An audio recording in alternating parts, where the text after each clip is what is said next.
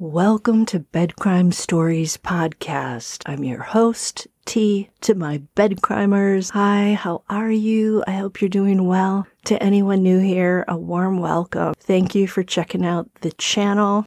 Do me a favor, if after watching the video you find you enjoyed it or you learned something, smash that like button and please consider subscribing. And if you want to support the work I do, please consider a membership. I keep the price really low, $1.99 a month. Hey, that's much less than even one drink from Starbucks. Now, without further ado, let's dig in.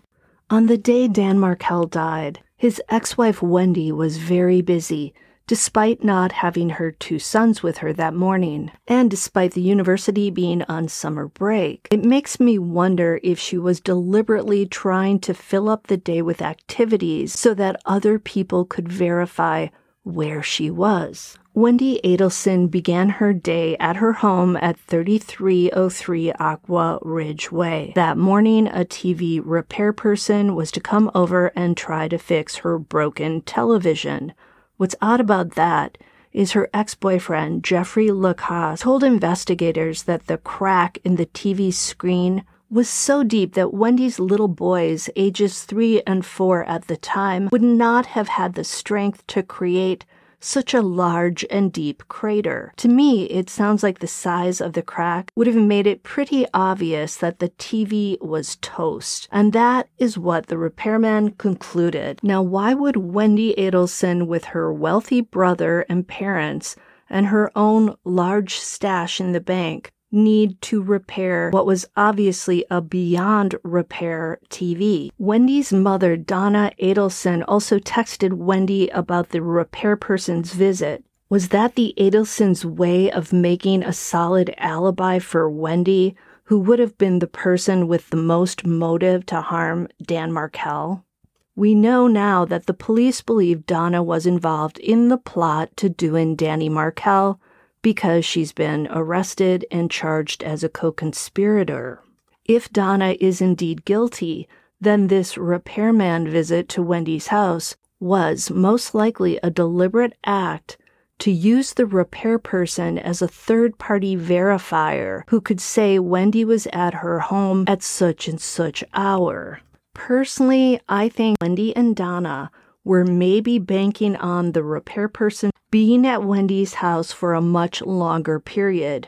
Wendi said, I believe, that he left around 10:15. Remember, Dan Markel is injured between maybe 10:53 a.m. and 10:55 a.m. Wendi told the investigator that after the repair guy left, she stayed home and did some writing on a paper as well as some laundry. Then either at noon or 12:15 p.m., Wendi left to A, buy a bottle of bourbon for a party that same night, B, purchase some crazy glue to fix one of her son's toys, and C, to head to the Mosaic restaurant by 1 p.m.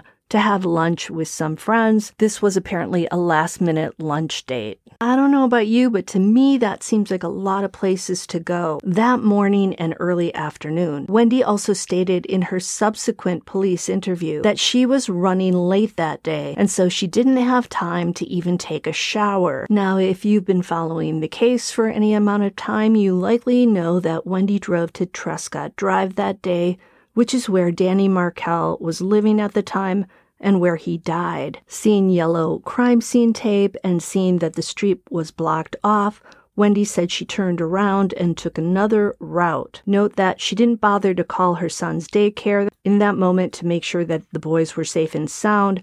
She also didn't bother to check on her ex-husband, Danny Markel. That might be because she couldn't stand him at that point, but still he was the father of her children, and yellow crime scene tape near his home and down the street should probably raise alarm bells, right? It wasn't that the street was just blocked off. There was yellow crime scene tape going down 5 houses on either side of Dan Markel's house. Now, Sergeant Chris Corbett of the Tallahassee Police Department testified that Wendi encountered the roadblock on Trescott Drive between 12:35 p.m. and 12:45 p.m.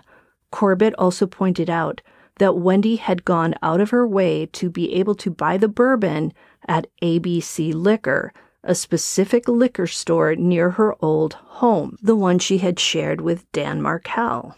Well, it turns out that there was actually a liquor store 2 minutes from the Mosaic restaurant, which is the cafe where Wendi was to meet her friends at 1 p.m. for lunch. In fact, the Market Square liquor store was in the same shopping center as the Mosaic restaurant. If Wendi was running so late as she said she was, why would she drive out of her way to ABC Liquor when the Market Square liquor store was practically right next door to Mosaic? And I looked up photos of the Market Square liquor store, and it looks like it's very well stocked with every type of liquor you could ever imagine or want. So it truly makes no sense whatsoever for Wendi to have headed out to ABC Liquor when she was running late. Did she drive that way so that she could confirm that the hitman had completed their task? Or did she drive there out of her own morbid curiosity? Did she want to see the crime scene after the crime occurred? Charlie Adelson and who knows who else in the Adelson family were planning to pay more than $100,000 for this murder. So yes, they probably would have wanted to confirm that it happened and to try to make sure that Danny wasn't just injured, but that he was in fact dead. Can't have him survive this, right? Or else he might be pointing fingers. Many wonder if Wendi maybe told Charlie and Katie McBanawa what she saw, and is that why Sigfredo Garcia's baby mama Katie already knew that Garcia and Rivera had harmed Dan before Sigfredo called her, meaning Katie, to tell her it's done, meaning the job is done? Or was Charlie listening to a police scanner out of Tallahassee? I'm speculating here, but Wendi was, per Sergeant Corbett, at Trescott Drive between 12:35 and 12:45 p.m. That's about an hour and a half post the crime. And per Charlie Adelson's arrest affidavit, Sigfredo Garcia called Katie at approximately 12:30 p.m., which was the first contact initiated by Garcia after the crime. And this is when he supposedly said, "It's done."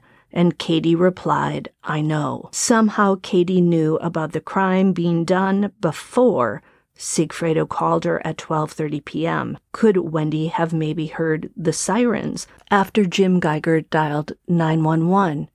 I don't think so. You see, the distance between Wendi's house on Aqua Ridge Way and Danny's house on Trescott Drive is about 5.4 miles, which is a journey that takes about 11 minutes by car. Now, after purchasing the bourbon at ABC Liquor, Wendi drove over to Mosaic, and there she proceeded to have lunch with her friends. I would be very curious to know if she told them about Trescott Drive being blocked by police. Wouldn't you tell your friends about that? Especially if you were running late, and Wendi was about 10 minutes late. And then, wouldn't your friends have said, "Why was the road blocked?" How would Wendi have answered that? Would she have said, "I don't know," or "I didn't bother to ask the officer," or maybe "I think a tree fell"? I mean, even if Wendi wasn't concerned about her sons and her ex-husband after seeing all that, you'd think her friends would be. Wouldn't they prod her into calling Danny or the daycare? We know that Wendi's real estate person dialed her after hearing about a shooting on Trescott, and she did that even knowing that Wendi no longer lived there. That message was very telling, by the way, because the real estate agent only said she wanted to make sure that Wendi and her sons were okay. The real estate agent didn't bother to inquire about the one person who lived full-time on Trescott Drive. Danny Markel. Do you think this real estate lady had heard all of Wendi's complaints about Danny and believed that Danny was abusive and just a horrible person? Could that be why she failed to inquire about him? Now, during Wendi's lunch at Mosaic, which somehow the police found out about, she was approached by law enforcement, who then escorted her in a police car to the station. How did the cops know where Wendi was? Inquiring minds want to know. Did they put out an APB? Did they call Wendi's parents, Donna and Harvey? Is Tallahassee so small that you can find anyone in a jiffy? By the way, do you guys believe what Wendi said about having laryngitis earlier in the week? She said this to explain why she couldn't speak to Danny about her son's school enrollment until Friday. Jeff Lacoste never made mention of Wendi having laryngitis when they saw each other at yoga on Tuesday night. And there was certainly no sign of laryngitis during Wendi's long police interview on Friday. As for the rest of Wendi's day on July 18th, she spent it at the police station. There, she willingly handed over her cell phone, but we know she deleted at least one text, the text that she sent to Charlie, which said, "This is so sweet." Why was that text deleted before Wendi handed her phone over? And what was it about? What was so sweet? Until the next time on Bed Crime Stories. State agent, or who I had gone with to find a house. She just said she was driving around town and she heard there was a shooting on Trescott. Yeah, that's what this is about. I'm sorry you had to hear it that way. I'm sorry, I didn't know if I should, It's all right, just leave it there. Is it still on? It's right there. Do you want to just hit play again for me? Sure.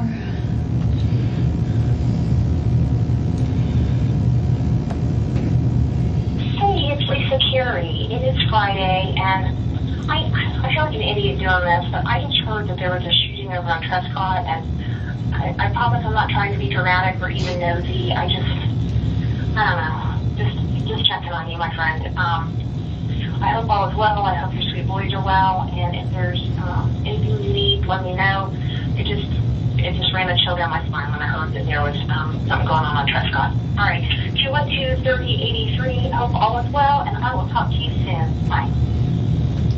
That's all right, you can stop it. Or does it stop automatically? It's done. Okay, do you have your identification with you?